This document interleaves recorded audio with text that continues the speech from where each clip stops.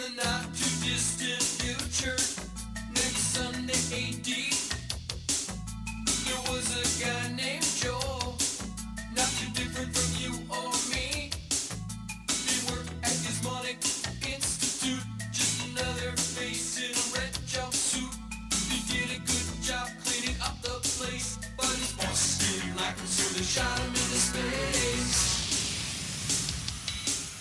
We're sending cheesy movies, the worst we can find. You'll have to sit and watch them all, then we'll monitor his mind. Now keep in mind, Joe can't control where the movies begin or end, because he used those special parts to make his robot friends. Robot, roll call, cabot, gypsy, dumb servo, crow. You're wondering how he eats and breathes and other science facts. Then repeat to yourself, it's just a show. I should really just relax. For Mystery Science Theater 3000. Welcome to the Big 40, the 40th episode of the Shelf Shedding Movie Show. I'm your host, Jason Dubray, and we are looking at Volume 3 of the 31 Days of Horror, a challenge that guest Scott Lehman put out there. I know there are several of those throughout the month of October, and I've been excited to participate in this October of 2021. We're going to be looking at, even though this is a monumental episode for the show, unfortunately, some fairly tough watches, and not necessarily for the right reasons. So this episode is going to cover 4 themes from 31 Days of Horror.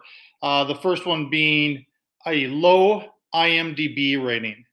And so what's going to happen with the low IMDb rating is I actually found the 2 lowest rated horror movies on IMDb, Manos, The Hands of Fate, and then I did a double feature with another now infamous movie called Birdemic, Shock and Terror. Things did improve later on. Had a day looking at movies featuring Chloe Grace Moretz, an actor I really enjoy. I've seen a lot of her movies. I decided, even though she's not featured too much in it, to take a look at the remake of Suspiria from 2018. Then the next day was 90s horror. Unfortunately, I mean, I love 1990s horror. It is, that's my decade, and that's where I got into reading horror and actually watching more horror movies. Before that, I was a little too scared to look at that genre. I was only able to see one movie that day, and that movie happened to be The Prophecy from 1995, starring Christopher Walken. And the last movie we're going to look at, an interesting horror movie, slasher movie called Hush. It comes from a day looking at the writer-director Mike Flanagan. And for those who don't know who Mike Flanagan is, he's had several really solid horror movies over the years, the most famous and prominent being Dr. Sleep, the adaptation of the Stephen King novel, which was a sequel to The Shining. And I think, not to get into reviewing that, I'll review Dr. Sleep another day, but a very underrated film. So those are the 5 I'm looking at. I do have to kind of warn you that my excitement level wasn't as high for all of these. There are certainly a couple of them which will get positive reviews, but it was kind of a rough night for sure, taking a look at these 2, not even B movies, C movies, and there's reasons that they have low IMDb ratings. Again, I am going to try to find some positives if I can, but on the whole, spoilers for the episode, but the first 2 reviews for sure, and maybe a little bit more, will be more on the negative side, which I don't always like to be. So we will now journey into the low IMDb rated films for the next 2 reviews, and then things will steadily improve with the movies we look at in the show Again, thank you for listening to the podcast. I really appreciate your support.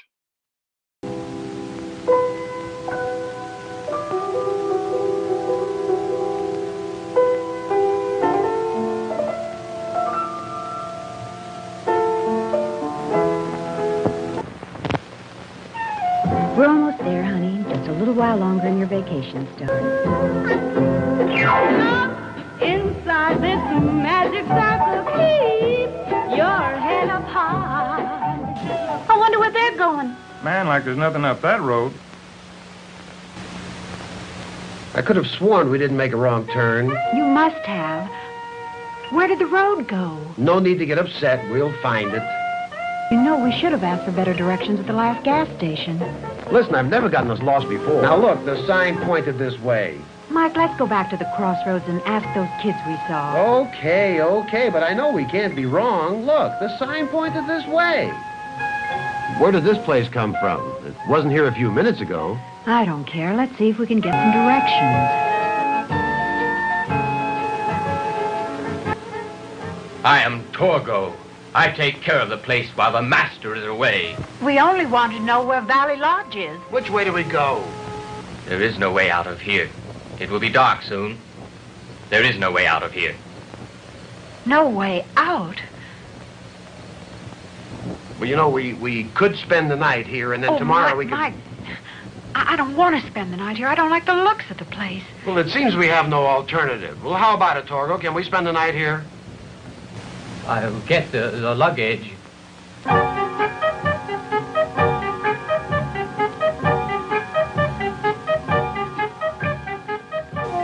I'll be glad to leave. I've had all of this place I want. Madam, it will be very dangerous to leave now. The master wants you. Wants me? What kind of talk is that? He wants you for his wife.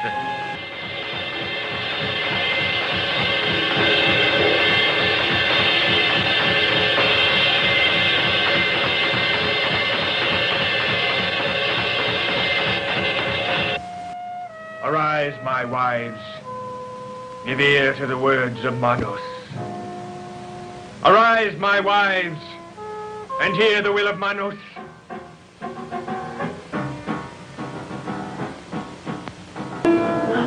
Mike, help us. Oh, my God. Manos, God of primal darkness, as thou hast decreed, so have I done. The hands of fate have doomed this man. Thy will is done.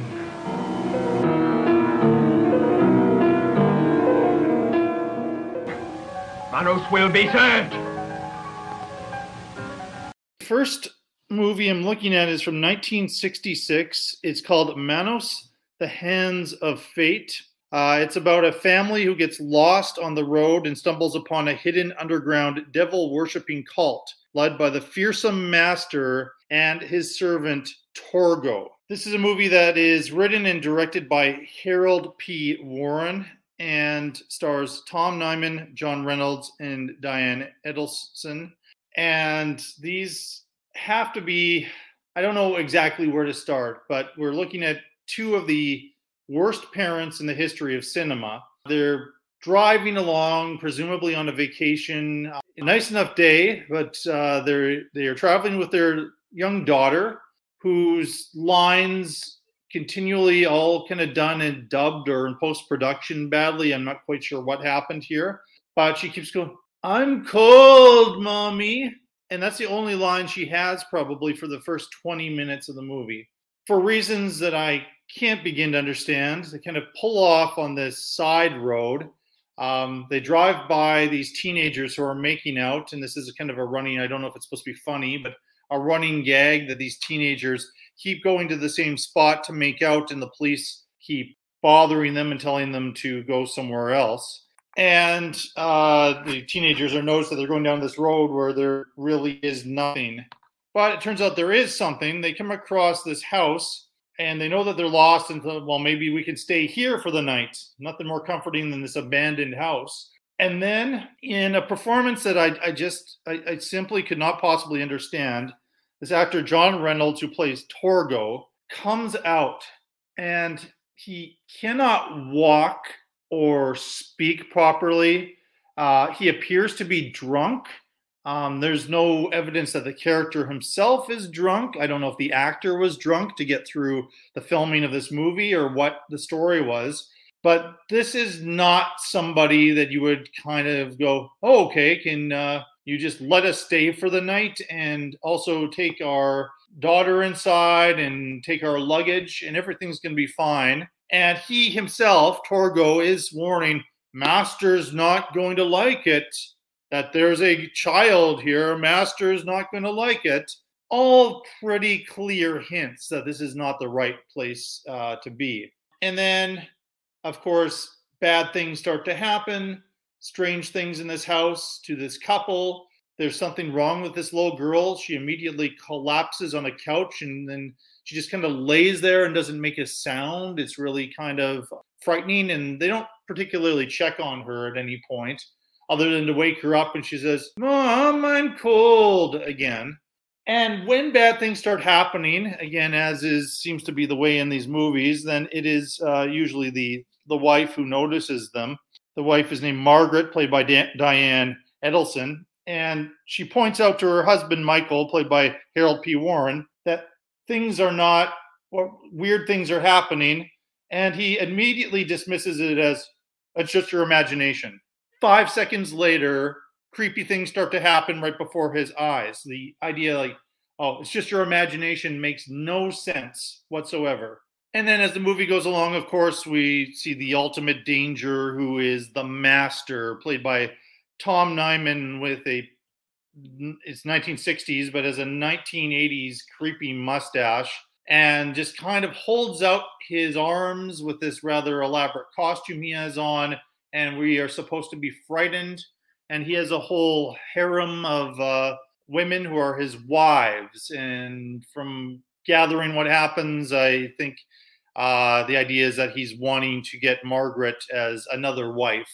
And that's kind of the plan. But the fact that there's a little girl there, plus the family dog, who is, spoilers for the movie, but is hurt and killed in a very unceremonious manner. And then, of course, the parents completely deal with it in the opposite way that they should. So what I'm left with is a movie which is not very long, 1 hour and 10 minutes, so 70 minutes long.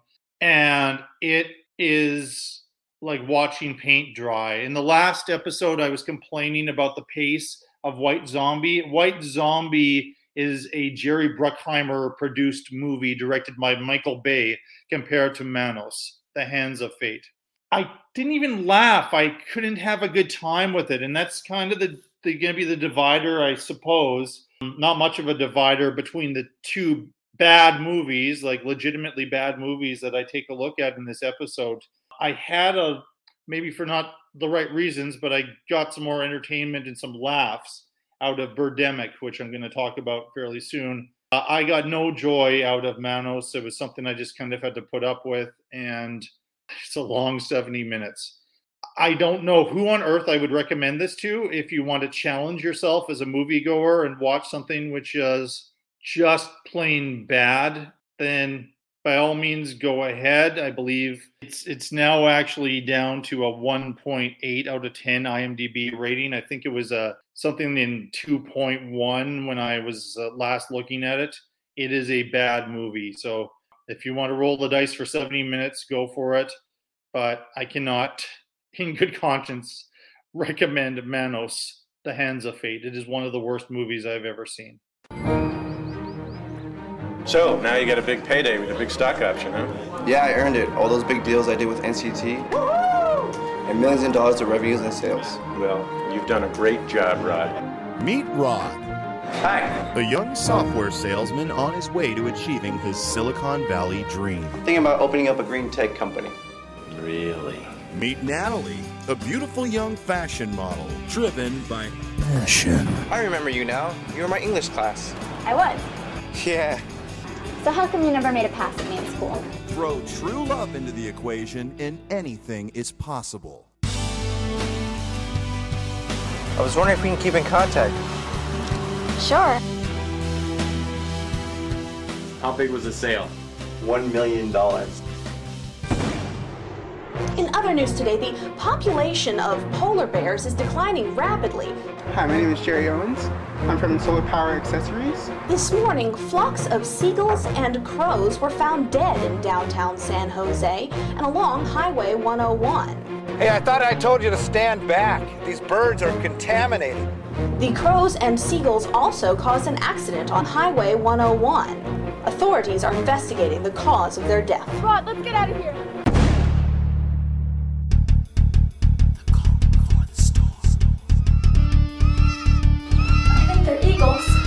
What's going on? This is Birdemic. Don't you wanna forget? Don't you wanna regret? Who will survive? Why do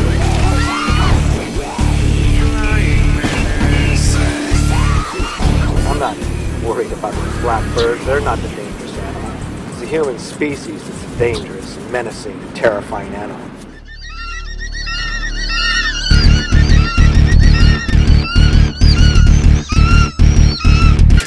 This is Birdemic. Don't you wanna forget? Don't you wanna regret? Who will survive? Why would birds do something like that? I mean, why would they just attack? I don't know.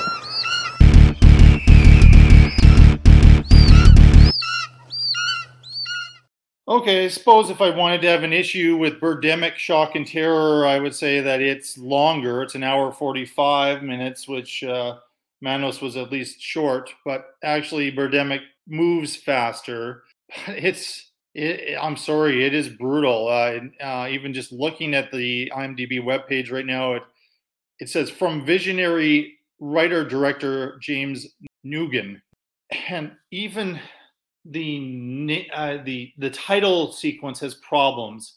I believe he used the term supporting casts before listing off the majority of the actors in the movie during this credit sequence. I was prepared. I mean, this is a low budget independent movie made in Northern California. Looks like friends got together over several weekends and made this, and I can appreciate that. I mean, certainly I have friends who are low budget indie horror filmmakers. So I don't want to be as hard on it as it seems like the world has been to this film, which came out in 2010 now, so 11 years old. And it has a whole series of sequels, which I'm not too excited to visit, but maybe, who knows, maybe I will see them someday. Essentially, a horde of mutated birds descend upon the quiet town of Half Moon Bay, California. They don't really do this until about a half an hour into the film, as we slowly get to know our main characters in sequences that are just, again, don't make sense, are badly filmed, badly edited. I'm not going to blame the actors. I think they actually are maybe the stronger part of this particular movie, unlike Manos, where the acting was just awful, just brutal, just nothing to it. But this, I think the actors are doing their best to try to make Nugent's script work in some way. These mutated birds descend upon Half Moon Bay, and the death toll apparently is rising, and then there's two citizens who manage to fight back, but are they going to be able to survive the birdemic? I don't know. This is a love story as well. Alan Bay plays Rod, who works for some sort of financial corporation and ends up having this string of good luck, and he just randomly runs into Whitney Moore playing Natalie, who was somebody he went to high school with and was obviously very popular, and turns out that she's a fashion model. And so he, as you do, stalks her down the street and forces his way into her life, and she doesn't appear to mind that. And at the time that they meet, while he has success at work, she lands a contract being an independent model, all of a sudden as a cover girl, I think, for Victoria's Secret, just completely out of nowhere. Then the two go on a date and they find out they like each other, and Rod is respectful of her and doesn't try to sleep with her on the first date. So I guess that's good enough for them to have a long-term relationship. So we're kind of following their journey, and they're on the beach one day when they see absolutely the worst. I can't even call it CGI, but computer-generated birds. And then we start to see just a series of would-be action sequences where a group of people are just basically trying to survive after Rod and Natalie go to a hotel and consummate their relationship about an hour or so into the film. Then this bird attack starts to happen, and then they, out of nowhere, team up with this other couple that just happen to be at the same motel, and they go on a journey trying to shoot down these birds, and the birds, of course, are too smart for them in places. They come across a situation where they rescue two little kids, and the kids go along, and then they take several kind of stops to get supplies at various convenience stores. There's a lot of shots of kind of what I would imagine are local businesses who are connected to the filmmaker, or kind of friends of the production type of thing. And this leads to this anticlimactic would-be end to the film where things just kind of work themselves out. I mean, there's a little bit of blood and gore to it. You can see everything about it. It does kind of look like a student film, somebody who's like starting out in film school is doing as a project. And it, if you take it as that, I'm not going to be too hard on him about that. But the fact that he's been marketing it as that he's a visionary director, I'm afraid that vision is pretty off-centered. So I don't know if it's an inflated sense of ability at this point, but work needs to be done for him. As a filmmaker, I'm not going to fault him for having no budget and using friends and whatever locations he has for this. But this one is another tough watch. I don't know if it's more of a curio, I suppose, for people who are wanting to see, like, could this movie be that bad? This is one, and I suppose Manos could work this way too, is these maybe are two movies that would be candidates for Mystery Science Theater 3000. An episode with that kind of commentary, I think potentially that could be entertaining, but the movies themselves are no doubt are bad. As it stands right now, similar kind of 1.8 out of 10 IMDb rating for Birdemic. When I initially looked at it, I think it was 2.2 maybe. I think it was half a notch ahead of Manos. Both movies are pretty tough. So as far as, once again, kind of looking at the acting, story, and scariness, getting back to Manos for a moment, I would give it 0 for acting. I will give it a generous 5 for story and 5 for scariness. And Birdemic, again, going for a similar number of points for generosity's sake, let's say. I'm going to give 5 for acting. Those actors are trying their best. 5 for story. I could see with a budget and more experience as a filmmaker how this could be an interesting apocalyptic movie. I mean, obviously very much trying to copy Hitchcock's The Birds. It's even in Northern California as The Birds was set. It is not The Birds. That's for sure. Again, when we end up totaling them, I gave 10 points, maybe a generous 10 points to both films. Check out those two if you dare. But now we're going to be moving into 3 professionally made films.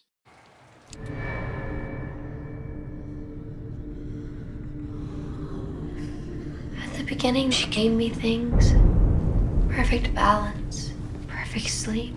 Oh, she wants to get inside of me. I can feel her. Oh, she can see me.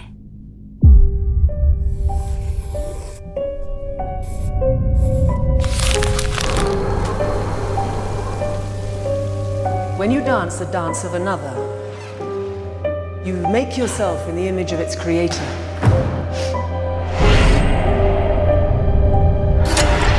I feel like I'm not even here yet.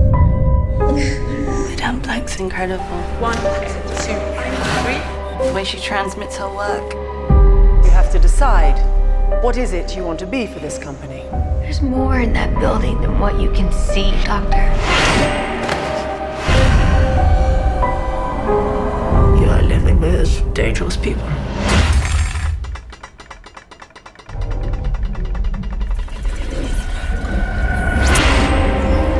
Three mothers, pre-God, pre-devil. Mother Tenebrarum, Mother Lacrimarum und Mother Suspiriorum. darkness, tears, and sighs.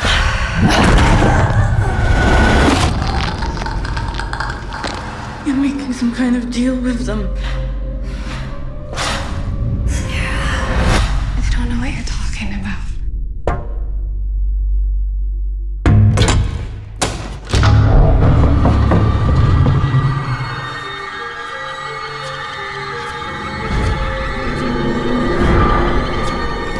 It's all a mess. The one out there.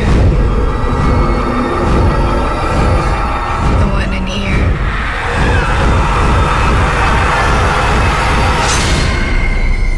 The one that's coming.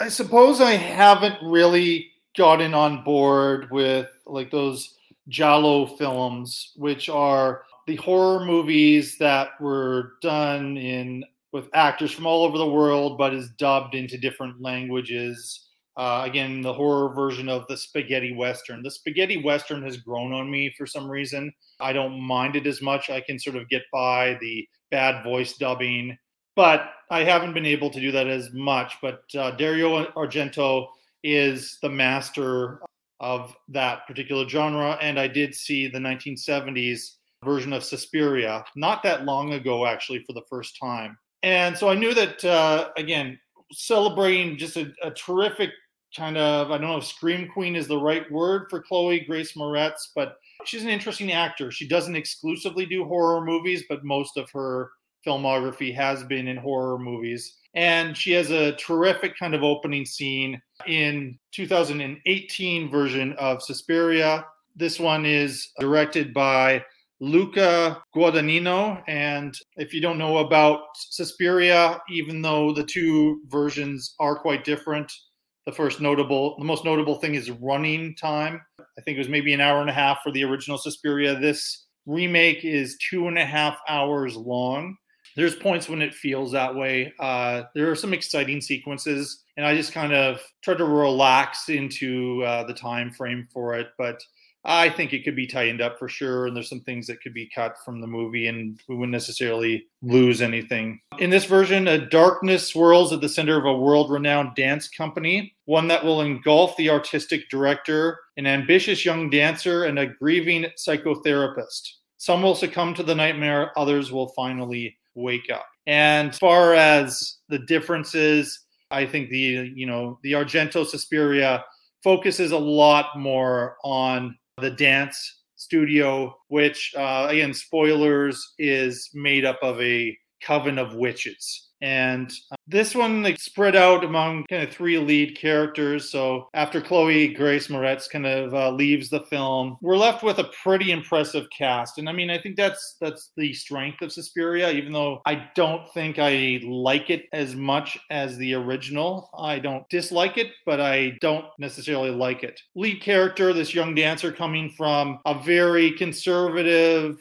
Bible Belt part of the United States to Berlin, is Dakota Johnson, who's playing Susie. Dakota Johnson, who is the daughter of Don Johnson and Melanie Griffith. Infamous for the 50 Shades of Grey movies. I have never seen a 50 Shades of Grey movie. I don't know if there's some baggage connected to that, which maybe has affected her career. I don't think she's bad in this film. She carries it well enough. She's not the best actor in the company, but she doesn't sink the ship. And then we have Tilda Swinton. And Tilda Swinton appears as both the older male psychiatrist and kind of the head teacher at this dance school. I'm not completely sure why they decided to do this. To Swinton's credit, and Swinton's an amazing actor for sure, I didn't recognize Swinton as this psychiatrist until second or third scene. And it turns out this character wasn't really a factor in the original, and I guess this would be the section that would be cut out if you were to stay a little bit more faithful to the original. Had a patient who was Chloe Grace Moretz, as Patricia, and starts to look at her writings, which are kind of put aside as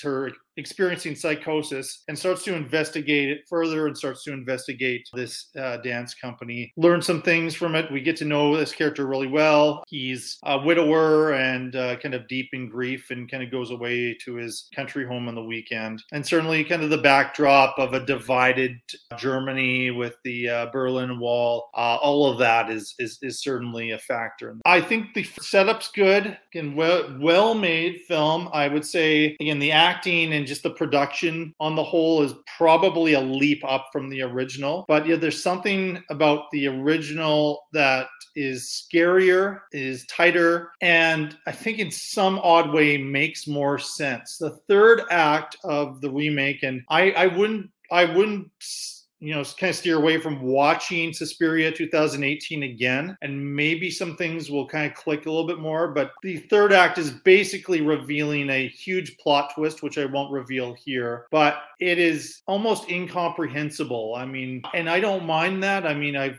said many times on the podcast, I'm a fan of David Lynch, but what we're kind of left with at the end is like this rather over-the-top loud scene that adds up to this one kind of payoff, and then we kind of move on with our lives. And I thought, given how strong the first act of the film was, that it just kind of left me unsatisfied. There's a real divide. I think more people dislike this movie than like it. I would say it'd be like a mild thumbs down for me, I guess, maybe in a 2.5 star place. I can see its good points, but I can also see why there are some people that have a problem with it. And I do know that, unfortunately, for whatever reason, the running time is a big barrier for some people that want to watch a witchy horror movie that is a tight 1.5 hours and then move on with their lives. And this is a bit more of a time commitment. I think there was some ambition to the screenplay and to this filmmaker's vision, but I'm not sure it's completely pays off. But I wouldn't steer anybody away from seeing Suspiria. It does bring the blood and gore. There's some really tough scenes to watch, like limbs breaking, and there's a lot of red. So for horror movie fans looking for that, I think you'll be happy with that part. But overall, this was a breath of fresh air compared to the previous 2 movies I had watched, but still not as good as a few of the movies that I've watched earlier in the 31 Days of October. So overall, acting, strong 15 for acting. I think acting is the strongest part. I'm going to give a 10 for story. I could see what they were trying to do. Scariness, and some of the numbers for scariness are inflated because the first 2 movies just simply weren't scary at all. I'm giving 13 for Suspiria for scariness. Mary.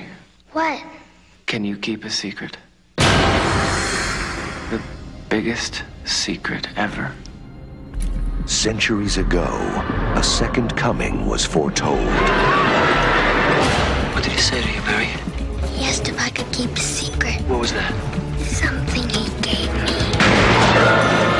But what's coming? He wants something. Something that's here.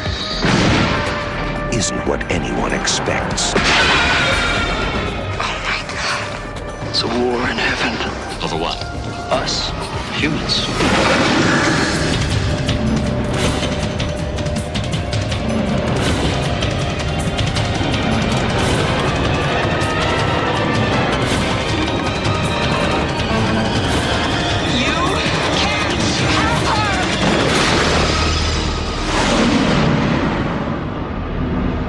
Christopher Walken. The Prophecy.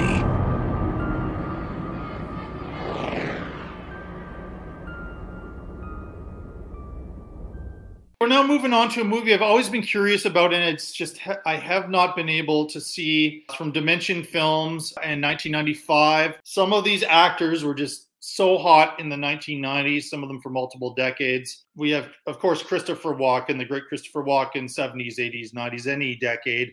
He's a welcome presence in the movie, and he really is. And I know there are several sequels to The Prophecy. I think he's kind of the guy who holds it together. Yet it's interesting how he's not really the central character in the movie. The central character is played by Canadian actor Elias Koteas, who I'm not sure is capable of giving a bad performance. He is really, really good as almost a priest who is now an LA homicide detective. And just the wonderful Virginia Madsen is in this small town teacher on an Indian reservation in New Mexico. And yeah, this wasn't maybe her greatest role of all time. I like her in movies like Candyman, and certainly Sideways brought her career back for a little bit. But I'm always happy to see Virginia Madsen in a movie. Good cast. Also featuring some other really well-known. Eric Stoltz, coming a year after Pulp Fiction, plays an angel named Simon. Amanda Plummer, again, she got lots of work. She was also in Pulp Fiction, got lots of work in the 90s, plays Rachel. Get to her shortly. Adam Goldberg, young Adam Goldberg, is a character named Jerry. Both Rachel and Jerry are characters who are controlled by Christopher Walken playing the angel Gabriel. And then we get to see some other exciting actors. Viggo Mortensen. I won't say what role he's playing for those who haven't seen this movie, which is now 26 years old. But again, it's kind of cool to see him before he hit it big. The plot for The Prophecy is at the scene of a rather bizarre murder. LA homicide detective Thomas Daggett, and played by Elias Koteas, discovers a lethal heavenly prophecy now being fulfilled on Earth. In his fight to stop the forces of evil, he finds an unlikely ally in an elementary school teacher played by Virginia Madsen. And they are essentially trying to stop Gabriel from getting, in a kind of complicated way, the soul of a deceased soldier. And that soul has been passed on to a little girl. Little girl is named Mary and is played in a rather good role by Mariah Shining Dove Snyder. She's obviously one of the elementary school students, so that's why Virginia Madsen is trying to protect her. And her interaction with Eric Stoltz's Simon affects her life deeply. I appreciate, I suppose, the theology or the different religions in the film. It treats Catholicism in a serious manner. It also takes a look at indigenous spirituality and ceremony in, I think, a respectful way, not in the atypical Hollywood way that it would be used. I mean, sure, I think I would still be arguing that most of the characters kind of leading the action of the film are Caucasian. And so that's maybe an unfortunate aspect of the use of an indigenous community. And the indigenous young girl is given a prominent role, but not as much other characters in the film. Christopher Walken, he used to be a guy who would really kind of scare me in movies. And I guess I was looking for the darker Christopher Walken of the 90s. And I was still kind of seeing the showman, the kind of the winking at the camera comedian. While he's supposed to be the big bad in the movie, I didn't find him necessarily as scary as Viggo Mortensen, for example. But it's an interesting battle kind of between him and Elias Koteas. I think getting to some of my criticisms, I think one of the bigger sins in the movie is Amanda Plummer. And I know she operates in hyper speed, especially at this time. If you would see her in Pulp Fiction and Needful Things and several movies throughout the 90s, she is a wildfire. But if you have Amanda Plummer in your movie, and at this point she was a known quantity, a known figure in films, if you have her in your movie, use her. She's essentially dying in a hospital and is brought back to life by Gabriel just to help drive him to where the climax of the movie happens. And then, spoilers, but unceremoniously gets killed off. And that's all there is to her character. Adam Goldberg, kind of following a similar type of role, is given a lot more time and a lot more layers with his character. So I think that's just kind of a missed opportunity there to use Amanda Plummer properly. I often reference Rank and Review and Larry Parsons' show. Please check it out. When Larry and I did the best movies of the 1990s, Larry did put The Prophecy on his list. I went in, I guess, with higher expectations than maybe I should have had. I still had a good time with it, but to me, it's kind of a 3-star review where I would be happy to revisit it. It didn't offend me in any way. I would say on the whole, it's pretty good. It does follow a little bit of a formula. There are kind of some played up 1990s touches to the film, which makes it feel a little bit less organic in its horror, I suppose. But great locations for it. It came from Dimension Films. Again, very much connected to the Weinstein folks at that time who were riding high, and this was kind of connected to their horror division. And again, I think I'm a Christopher Walken fan. I don't think I could see a situation where I'm upset about any of these actors. And I think it was a good movie that was darn close to being great. Giving the acting 15, acting impressive, terrific cast. Again, just Amanda Plummer does what she can with the character she's given, but I think more could have been done. Story-wise, 15. I think it's a solid story. And scariness, it didn't scare me, unfortunately. It has some creepy scenes, and it brings some blood and gore for sure. But again, it takes a lot to scare me, and Suspiria actually had a couple, just a notch more scariness to it. So 12 points for The Prophecy for scariness. But I think if you're curious about a mid-1990s religious horror movie, I think it'd be worth checking out.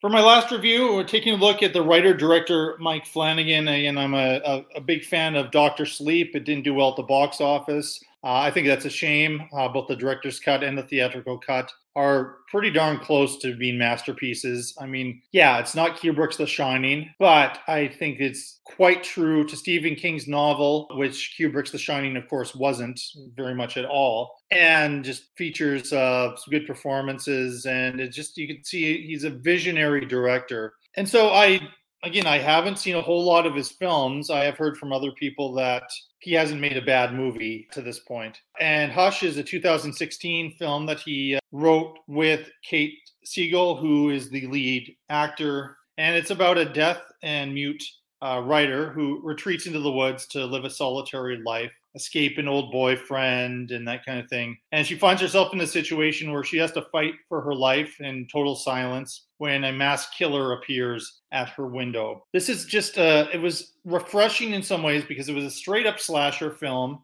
It created an interesting protagonist, independent-minded, somebody who will fight back, a female who is driving a horror movie story, which is really, really nice, and a character that you're cheering for, and becomes basically a cat and mouse battle between a character called The Man, who appears masked, and we're thinking we're getting into kind of a second-rate Michael Myers or perhaps Scream type of thing, but really it kind of ditches the mask early on, and then we full-on see the face of this guy who just obviously gets some sort of sick pleasure out of stalking, torturing, and ultimately killing women. And yeah, I guess this is like a bit of a two-sided argument here that I wrestle with myself. The man really has no motivation to do this. And so sometimes I'm kind of wondering about, what is this guy's backstory and why is he doing this? And maybe is Flanagan making a point about toxic masculinity with this film and saying like he's just called the man, and this is how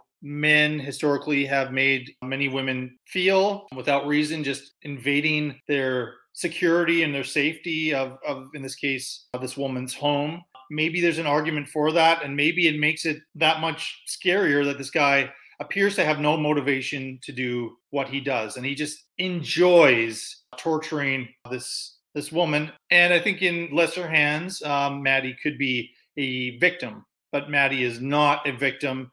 She uses all of her capabilities to fight back, and it is a true battle from beginning to end. We have a few kind of secondary characters. We have a neighbor who stops by early on who checks in on Maddie and is friendly with her, and you can probably predict what happens to her. And then later on, her husband or boyfriend comes by to check in and has a really, really terrific scene with the man. I don't want to spoil too much about it, but the man comes up with a really interesting tactic for handling John, who is played by Michael Trucco, who comes by and feels a little bit like somebody else who's going to be able to help Maddie. But if you've seen as many slasher movies as I have, you kind of know it's not going to be that simple to get out of this situation. I loved this movie. This was easily, hands down, the best movie of the 5 that we're talking about. You can watch it on Netflix. It's only an hour and 22 minutes, so it is a tight film. Again, no scene is wasted, no time is wasted in the movie. It is well worth your time. I'd be happy to revisit it again. And I think this shows the range of Mike Flanagan, who can make a tight slasher movie in an hour and 22 minutes, and then can go and make a 3-hour adaptation of a Stephen King novel and a sequel to basically a 1980s hands down horror classic, which no matter what you do, you're kind of setting yourself up for failure.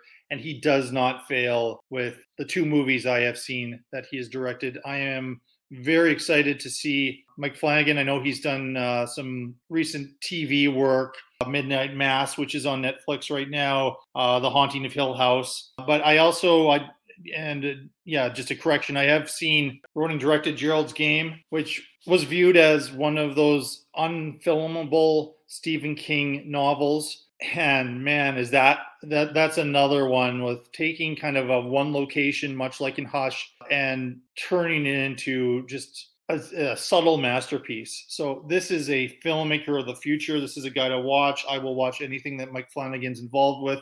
I would like him to do some more feature-length films because I think he's very talented in that way. I know there's big money in TV shows and anthology shows right now, but I'm excited and I will be happy to check out his next film. Hush, again, maybe spreading the points around. Hush, 15 for acting. I do want to give prompts to one of the cast members who I've kind of not talked about yet, actor named John Gallagher Jr., who I didn't recognize at all.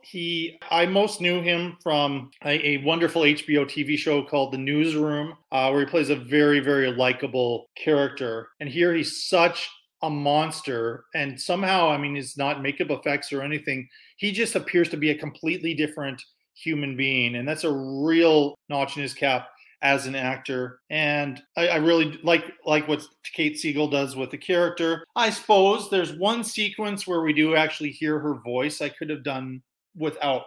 I know why it's there, but maybe a little bit of a notch on the screenplay. If it had been a completely silent performance, I think that would have been amazing.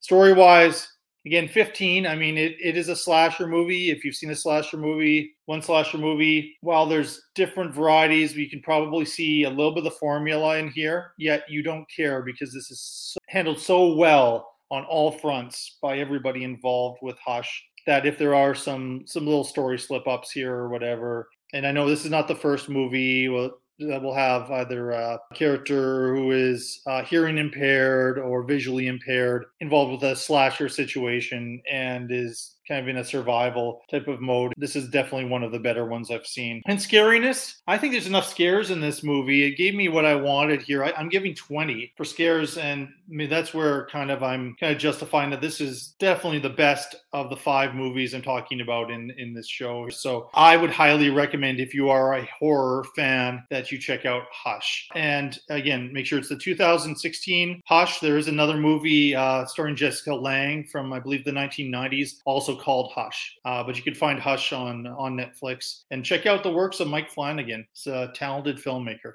Why are you doing this, Gabriel? The want was mine. I bowed no human in heaven. But the word. No one hears the word anymore. No one. Without the word. There's only the argument. I'll not step aside. I will not allow any talking monkey take my place. I'll burn down heaven to stop it. I'm so tired of this war. Reject the lie, Simon. Join us. Help us make it like it was before the monkeys. You remember? We cast out Lucifer's army. You and I, we threw their rebel thrones from the wall. They wanted to be gods. I don't want to be a god, Simon. I just want to make it like it was. Before the lie, when he loved us best. Oh, Gabriel. When was it that you lost your grace? I'd like to help you, old friend. But I can't. I'm not sure who's right, who's wrong, but it doesn't matter. Sometimes you just have to do what you're told. That's who we are. You know, the great thing about a conversation like this, you never have to have it again. Thank you for round 3 of this 2021 31 Days of Horror solo series on my show here. This is the 40th episode. Time's flying as far as getting 40 out there. And I know this wasn't maybe the top notch group of 5 here, but I think there's some interesting stuff in 3 of these that are the majority of people will get something out of. The other 2, very, very niche audience, or accompanied by the commentary of a show like Mystery Science Theater 3000. As I said earlier in the show, Manos, The Hands of Fate from 1966 earned 0 for acting, 5 for story, and 5 for scariness, for a total of 10. Birdemic, Shock and Terror gets 5 for acting. The acting was much better in that, but still not great, but still trying to save the movie. A generous 5 for story, 0 scariness. This is not a scary movie. You're going to be laughing a lot more than you would be frightened with Birdemic.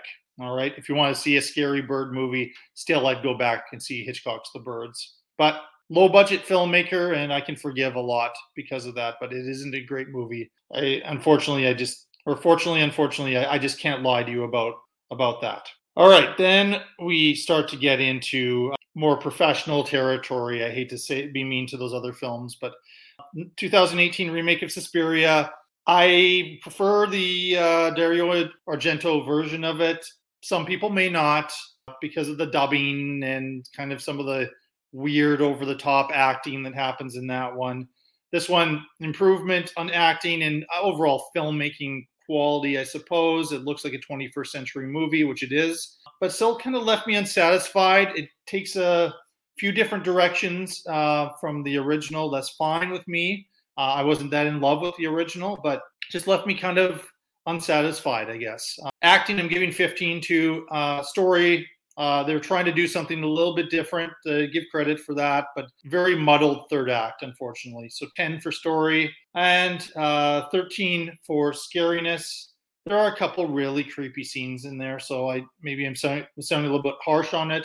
Just not as scary as some of the other movies I've looked at this month. The Prophecy for the 90s Horror Day. seems like kind of a formulaic 90s movie, but a solid religious horror movie. Has some interesting ideas, terrific cast, a very likable cast. Some missed opportunities along the way, particularly involving the use of Amanda Plummer. But acting-wise, I'm giving it 15. Story, 15 as well. And yeah, I think it was kind of up there. I think it was maybe the most ambitious screenplay of the 5 movies that we're looking at. Suspiria was ambitious, but a little bit had a few misfires. And scariness factor, I wasn't that scared. I'm giving it 12, kind of inflated for scariness because 2 of the movies are just not scary at all, as I've said before. So total of 42. Hush, this was my favorite of the 5 movies. 15 for acting. I guess there's some over-the-top stuff that happens, but it serves the story, and I think it does a good job. So I'd say 3 of the 5 movies are well acted for this episode. 15 for story. Not the most original, but very well handled. Just a couple scenes I might have done differently, but I don't think there was anything to me that was a glaring problem with the story and screenplay. And scariness, I'm giving it the most points for scariness, 20 points. So not surprising to anybody, the most points goes to Hush with 50, The Prophecy with 42, and 38 for Suspiria. Then both Manos, The Hands of Fate, and Birdemic, Shock and Terror, each got a generous 10 points from me. Typically, the 40th, every 10 episodes, is a kind of a half of the movies are eliminated. In this case, 5 movies. And very obviously, those 2 would be easily shed from my shelf. I don't see myself revisiting these movies ever again. But again, if you want to check them out or any one of these, there's nothing offensive, I don't think, with any of them. So it was an interesting, but maybe not the best group of 5 that I'm going to be talking about. I think we're going to be looking at some better movies as we progress through the month of October. And likely these episodes will kind of go into the month of November as well, as I continue to watch and then record episodes throughout the month here. So thank you again for listening to the show. And before I go, as always, please check out Film Feast podcast that Matt Bledsoe puts out. Also, A Lifetime of Hallmark. Kurt Fitzpatrick's the co-host of that one. And of course, Rank and Review, Larry Parsons' horror movie podcast. He's on a bit of a hiatus right now, but there should be some new episodes coming in 2022. But you can go back and listen to old episodes, and you're going to get a lot of interesting information about horror, fantasy, and basically all movies from his show. Until then, please keep safe and continue to be kind to one another. Take care.